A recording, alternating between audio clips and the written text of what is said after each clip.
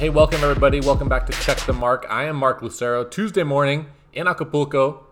Headed back to Southern California in a few hours. We took a tough loss last night. I am a huge believer in learning from the matches you play. I think that matches give you the best real-time feedback into what you're doing. And one of my favorite things about being a coach is coming to a moment like this where things didn't quite go the way you want to go, and then figuring out how you need to adjust. How you need to adjust your practices, how you need to adjust, whatever it else is, you do game plans, etc. When you haven't played a match in a while, you get some pretty instantaneous feedback about where you are and where you need to get to. So I'm excited for the challenge ahead. We've got a few days of work in LA when we get back, and then it's going to be on to Miami. I always strive to get to the place where I don't really care about the result that's going to happen in the match. Obviously, I always want to win, but where I'm not emotionally tied to the result that day. I want to feel good about everything that's going on, about our preparation, about how the player's playing, and the results will take care of themselves in the big picture. A former coach that I used to work with a long time ago as a young coach, a mentor to me in some ways, Ray Ruffles would always say, you're never as good as your best match, you're never as bad as your worst match. And we're just going to keep plugging away. It's all part of the process, and I think it's sort of a good thing for young players to remember. One last word about the process. You can't speed it up. You have to go through the steps, all of them along the way. There's no skipping steps. So sometimes you got to go through those bad moments. It's like, practice after taking a few days off. You got to go through a couple bad practices and get those bad reps out of the way to get to the good ones. Anyway, changing directions. I have a great interview going to drop for you guys today with Nicole Gibbs. Nicole Gibbs recently announced her retirement from tennis.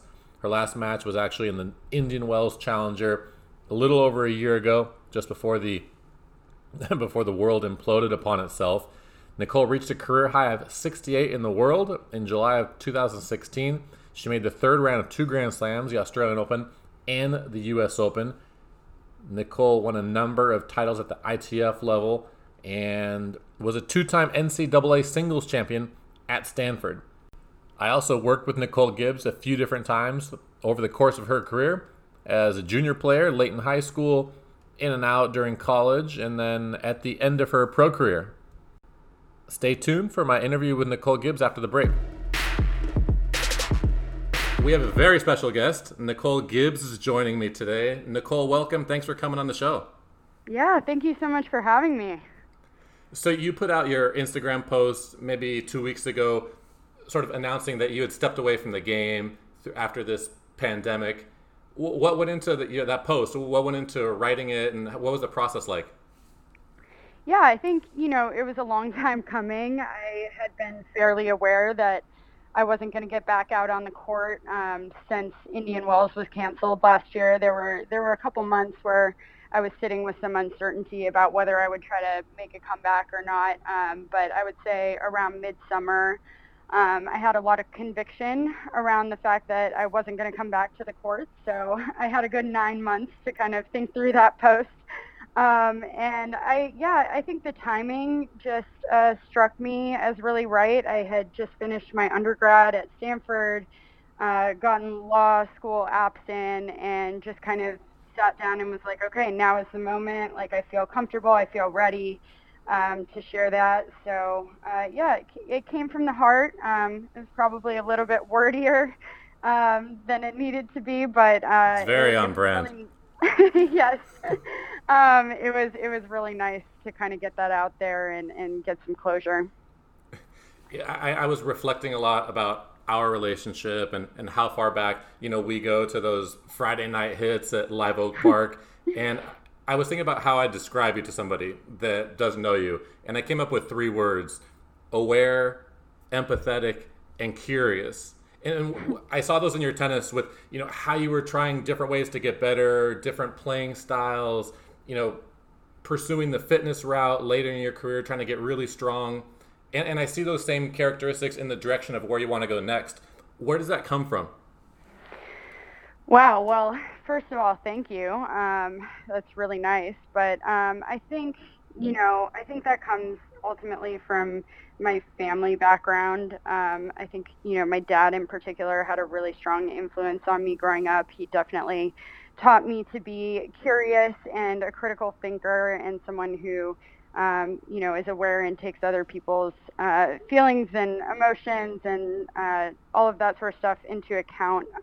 So I think definitely the way that I was brought up just kind of had me wired that way. I think it had some advantages for my tennis career and some maybe disadvantages as well, just being a little bit hyper aware sometimes, but I'm hoping that will be more of an asset than a liability moving forward into this new chapter. Yeah, what's inspiring you? Where's the motivation come from, or what are you trying to do? How are you trying to impact the people around you?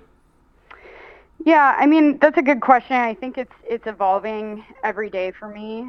The way I look at it is, pioneers in the sport of tennis, and especially women's tennis, have, given me this really unique opportunity to be a young woman with a platform that I wouldn't have otherwise been able to amass by this period of time in my life, I don't think, by other means. And so just making sure that I'm putting that sort of privilege to work is what I've been telling myself. I want to make sure that I'm advocating for people and causes that are close to my heart, and just staying true to kind of my values and principles. And I know that's kind of vague right now, and I'm still trying to figure out exactly how I'm going to position myself to have the most impact, but that's definitely what's driving the desire to go to law school, to kind of switch gears and move into more of an advocacy role.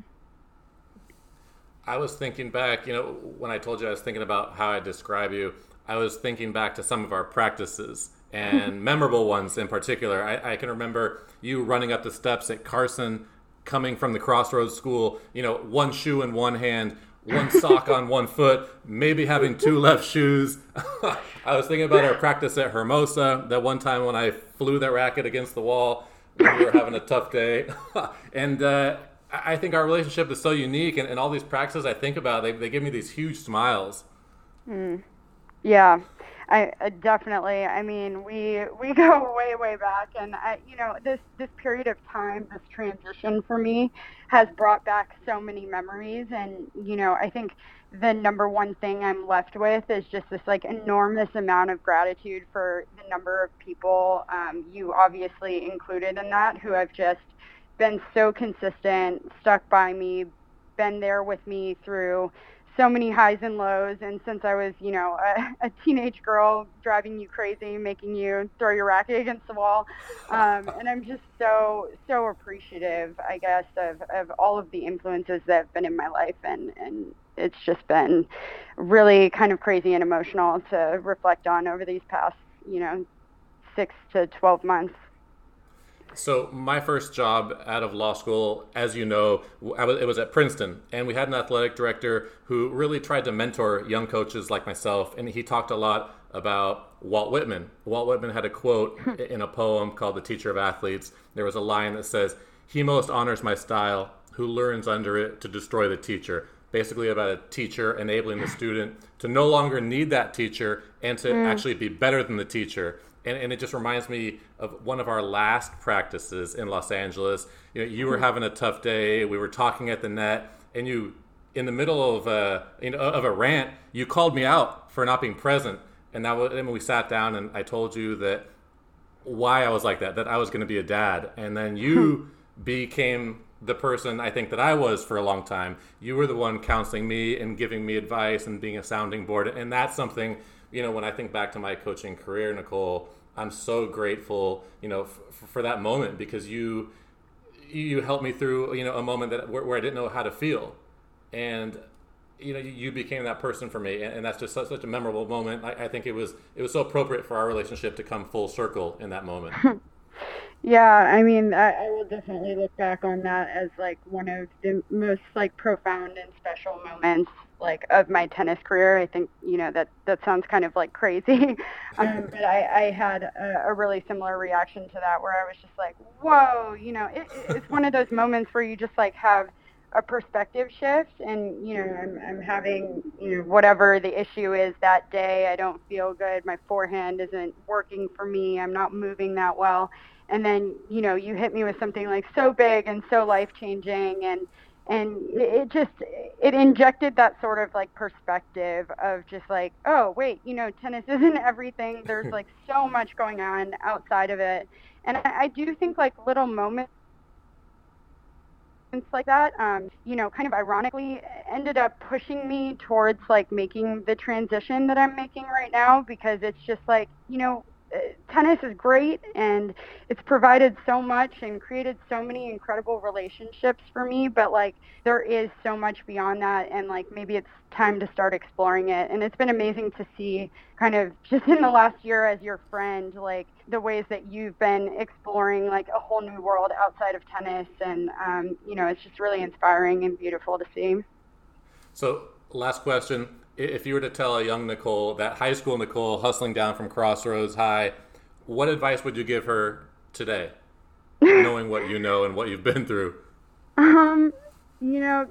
Keep doing what you're doing, I think is the number one thing. I'm really proud of my young self for the amount of conviction I had for staying in school and maintaining a balanced lifestyle, sometimes at the expense of my physical and mental well-being. But I do think that I put myself on an early path to really like give myself so many options for not only in my life in tennis, but my life after tennis. And I really value those decisions that I made. But at the same time, I would also tell myself to go to sleep a little bit earlier, that you won't be nearly as emotional if you sleep 7 hours. I think I was averaging about 5. And like you said, there were like, the hair was everywhere. The sneakers were like half on as I was getting to the courts. I was very frazzled during that time. So, just, keep trucking away, but get a little bit more sleep, maybe leave a little bit earlier. Well, I feel very prepared for my 6-month-old to become a teenage girl. I feel like I have the best crash course in understanding young girls. But Nicole, apologies for that. First of all, I can't wait till you babysit, but I'm more excited about the role model that little Isabella has in you, and if she can grow up with, role models like you who speak their mind, who are high achievers, and who try to do things at the highest level in all aspects of their life, I'll be very happy. So I thank you on behalf of her, and thanks for coming on the show. And again, I'm super grateful for our relationship, and I can't wait to see what you do next. Wow, thank you so much for saying that. And I'm just waiting on the call for babysitting. Whether you entrust me with her is a whole separate issue, but I'm ready. That's it for Check the Mark. As always, find me on Apple Podcasts. Find me on Spotify. It's Check the Mark. I am at Mark Lucero. Hit me up, Instagram, Twitter, whatever it is, whatever platform. Send me some feedback, and I will talk to you guys later, probably from Miami. Peace.